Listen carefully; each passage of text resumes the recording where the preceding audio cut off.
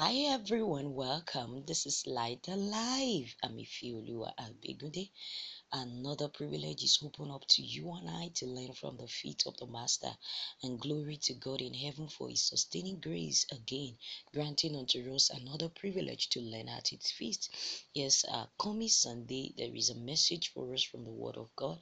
And do not forget, Light and Life is a platform where you can have the summary of the Nigerian Baptist Sunday School lessons ahead of time. Our topic is God promises restoration and protection. That is taken from from the book of Isaiah, I beg your pardon, chapter 43, verse 1 to 4, and a continuation from 10 to 12. I want to keep encouraging our heart to listen to this podcast. It's the word of God, and it's not a denominational base. It's a message. It's a message for our time. It's a message that is blessing us all. I pray that the Lord will grant unto us grace and understanding of his word in Jesus' name. Amen. Yes, our lesson this time around is coming with a focus on two important things from our topic, the word restoration and protection. And then in understanding what should come to us is the fact that restoration has to do with a state or condition for repair. When we see something has been repaired, or when we refer to a point of restatement of something, or a point in which something had been able to be rebuilt, then we say it is restored. And then when we talk about protection, protection has to do with having been safeguarded, or being saved, or being made safe, or being at the point to be fortified, or being guarded. These all express the word protection. Now to the topic again, it says God promises restoration and protection. Do not forget, throughout this month, we'll be looking at God's promises. And then this is God's word for you today, as this become our concern of the lesson. And mind you, the lesson is still pricking onto us, even a focus from the Israelite, their relationship with God. Last week we were able to deal with how the Lord had helped Solomon to build the temple, and then there was dedication, and in the process, God spoke to him while he was asleep after the whole dedication and sacrifice. And the main point was pointing to no other thing than the fact that there must be a need for a relationship that is consistent, that must be kept in obedience to all his injunctions. And this is where this lesson is coming much more of a concern of how human being may fail, but God does not fail.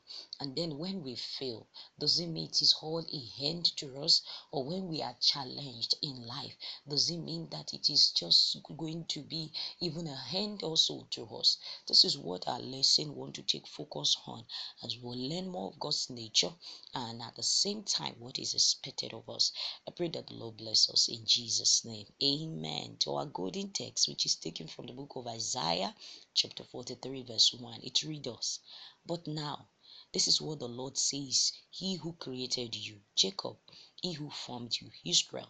Do not be afraid, for I have redeemed you. I have summoned you by name. You are mine." Let us pray. Father, we are grateful and we bless your name for another privilege. We ask that the breath of you come upon your word, upon our hearts, in the name of Jesus. Amen. Our lesson comes in two parts, and the first part of the lesson says God promises to rescue his people. Please open to read Isaiah 43, 1 to 4. And here we're clearly able to see how the word of the Lord came, and through prophet Isaiah, God was declaring his mind unto his people. He calls their attention to the fact that he has been their creator. It wasn't about a present day, it has been in the past. He knew us even before we were born, and this is the same consciousness that must come to you and I as the word of God is coming to us today, that even before we were conceived in our mother's womb, he had knew us. And that is why he's saying also here in consciousness of attention to the Israelites, saying he created them, he formed them. And for this reason, he says to them, do not be afraid. And this message is coming at a point when the Israelites are already in exile, in captivity, and this is resulting from their disobedience to God. The last week lesson was establishing something, that if the Israelite could live on, Solomon and his children, the Israelites Israelite can ensure a relationship with God consistently, then they will be saved, and his promises to David will be established sure forever with them. But in any way, if they go on without obeying him, he says he will uproot them and they will be displaced. And this is why in this part of the lesson, the Israelites were already in exile. They were under the Babylonian torment at this point. But the Lord is saying to them, his message is coming. I don't know also what is your home problem today. I don't know what is that challenge that has become like a captivity. I don't know that challenge that is so unbearable. God is also coming and saying he has created you. He is the one that formed you, and do not be afraid, for I have ransomed you. It is not about now. The redemption of man, the restoration of the soul of man has been a completed work even long time ago. But God is saying, bringing it also to your consciousness today, that he has a power to ransom, and you should just understand and dwell in this knowledge with him. And then what more is the message of God for us here, and how we can be able to ascertain that truly this is a God who has the power to do what he says he will do, and that his promises can be trusted. He was able to express even to the Israelite how he would do his rescuing, his deliverance, and his restoration for the Israelite. In verse 2, we're able to see clearly that when the Lord says when they go through deep waters, he will be with them. And that is also saying to you and I also that what is that situation that is so unbearable? God is saying he is with you right here, right there, right in. He is with you, for he will go with you, meaning that even from the very beginning of it, he is already in with you. And to this point, whatever it is that you are still faced with, it may be sickness, it may be whatever it is, God is in there with you, and he's bringing his assurance to you that he will definitely be with you. And much more, he says also that when you go through rivers of difficulties, you will not be drawn. Whatever is that terrible situation that you are passing, it's like a river of difficulty. It is a struggle for you, but God is saying that you will not be drawn. Again, he says when you walk through the fire of oppression, you will not be burned up. All of this is expressing that no matter how tormented you might have been, physically oppressed or spiritually oppressed, God is also saying that he will not allow all of this that looks like a fire unto you, that is so painful and it seems as if it's tearing you apart. He says he will not allow it to burn you. And then you wonder how.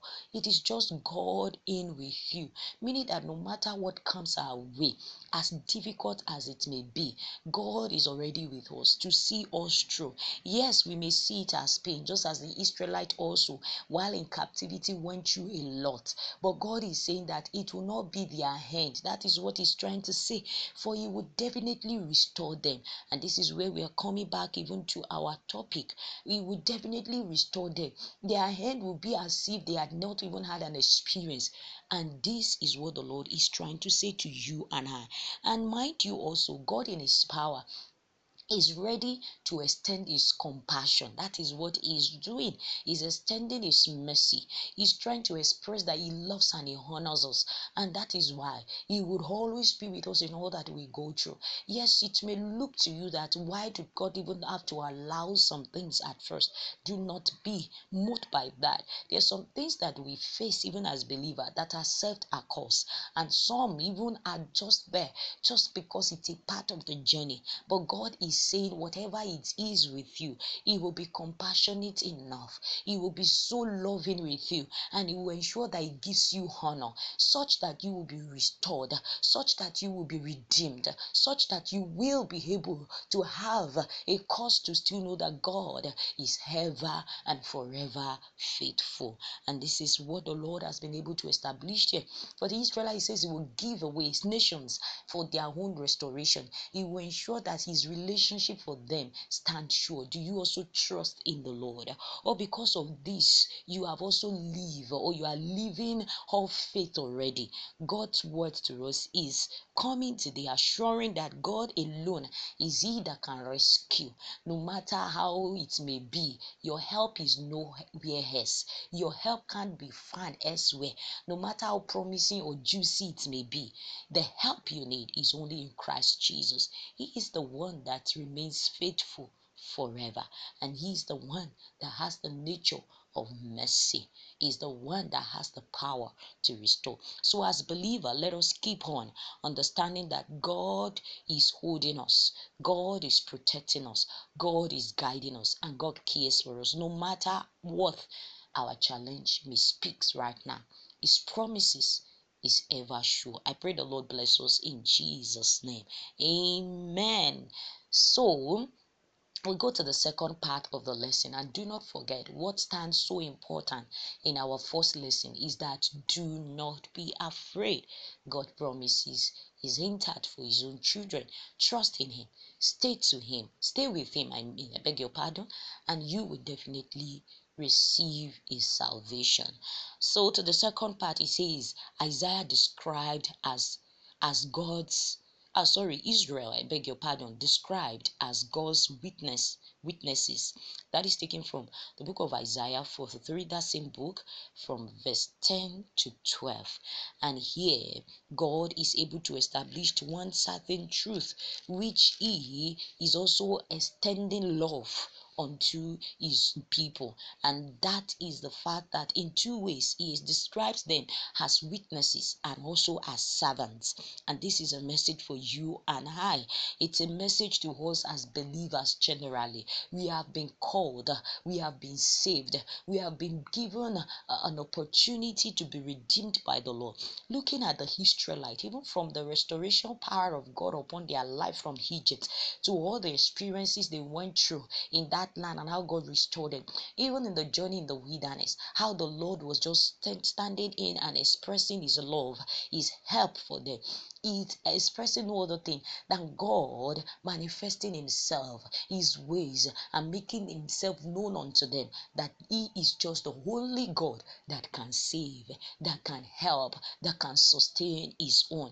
And in all of this, for this reason, He says they are a witness, and meaning that they are expected to also dwell in understanding that they have been called to be witnesses for Him. You and I too have been able to taste of the wonders of God. We have been able to have records of His dealings and deeds with us. For all of this, we have been called a witness unto God. More so, we are His servant, and being His servant as an attribute is expressing that God is a Lord over us, and yes, He's our Savior, He's our Redeemer. For this reason also, we are messenger for Him right on earth. Yes, we no longer have Jesus visibly with us, but then He has given unto us grace to carry Him. He has His potential released in us, and then we become a messenger for Him here on earth. And this is what the message is coming even to express to us, the description of God to the Israelites of they being witnesses for Him.